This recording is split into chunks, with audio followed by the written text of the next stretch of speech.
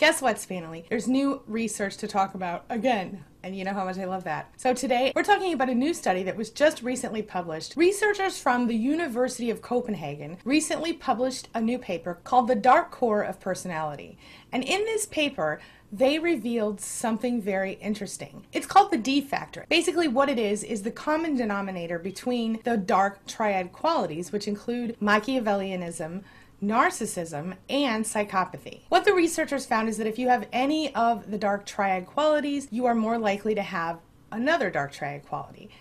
And this is the D factor. And that is what we're talking about today at queenbeing.com. So let's get started. Closed captioning provided by Athena Moberg and CPTSDFoundation.org. My name is Angie Atkinson, and on this channel I offer free daily video coaching to help you discover, understand, and overcome narcissistic abuse in toxic relationships. I like to call it toxic relationship rehab. So if that sounds good to you, hit that subscribe button and we'll get going. So this German-Danish study was done, and what researchers found really might surprise you. Basically, this study took several different qualities, not just the 3 basic qualities. And what it found is that if you have any of these tendencies, you are more likely to also have one of the other tendencies. The study was done at the University of Copenhagen in partnership with 2 other universities. And what they determined is that there are 9 dark traits related to the dark triad, but the new discovery is that they all may be related to one common root cause. The study was just published in the Journal of Psychological Review.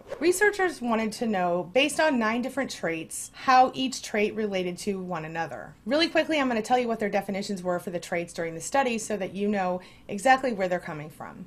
So first we have egoism, which is of course a preoccupation with your own stuff at the expense of other people, your own achievements at the expense of other people. Then we have Machiavellianism, which is quite simply the basic belief that the ends justify the means. And it's kind of a callous, negative way to look at the world and a willingness to manipulate. Then we have moral disengagement, which, as we all know, a lot of narcissists are really good at.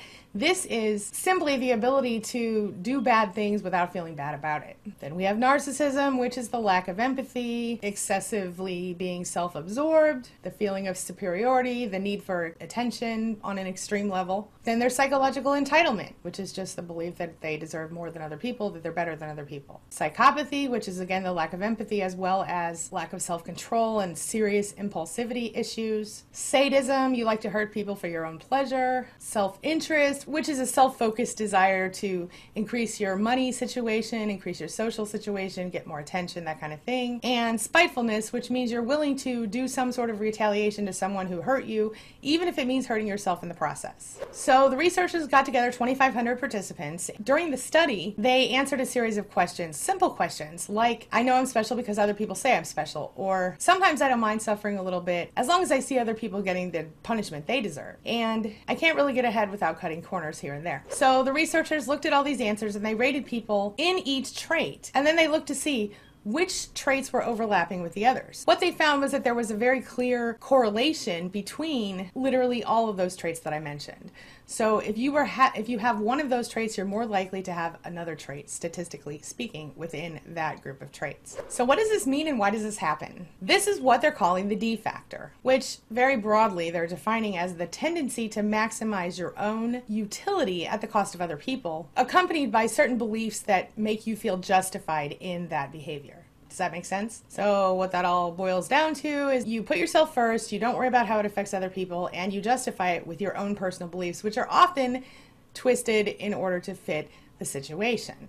That's the D factor. Anybody you know have the D factor? Study author Ingo Zettler said that the D factor will mostly manifest as narcissism, psychopathy, or one of the other dark traits, or even a combination of those traits. He added that we can see this in everyday life when we think about situations where extreme violence happens or where people are just straight up lying or breaking the rules. And of course there's the whole deception factor. Interestingly enough, they correlated the D factor to another factor they call the G factor, whereas someone who's really intelligent is more likely to score high in more than one area, basically. This study expands upon the previous work, which we've talked about in a video before, where the dark triad traits, Machiavellianism, narcissism, and psychopathy, often go together. But while scientists have explained away Machiavellianism, narcissism, and psychopathy, the dark triad, by saying that it's some sort of adaptive strategy where they get immediate rewards for behavior, and this in their mind is associated with reproductive and survival benefits. The D factor is a little more complicated and more encompassing, and there might be other explanations for it. Basically what it comes down to is that since there's spitefulness involved, where people are actually hurting themselves in order to hurt or punish other people, they think it's more of a survival thing than a reproductive thing. What the survival benefit is still kind of unclear. And even though we don't quite understand how all of these things are connected, we do understand why they're connected, which is what the D factor shows us. Now I'm going to turn this over to you. This brings me to the question of the day. The question of the day is, have you heard about the D factor yet? Have you read about it? And do you think that your particular narcissist or someone in your life might have the D factor? Share your thoughts, share your ideas, share your experiences in the comment section below, and let's talk about it. All right, that's all I've got for you right now, but as always, thank you so much for being a part of my day and a part of my life, and hey, thanks for letting me be a part of yours. It really does mean a lot to me. Now, before I go, make sure you take a look at the videos I'm leaving for you right here and right here, and while you're here, hit that subscribe button right there so we can stay connected and continue on this healing journey together. I'll see you soon.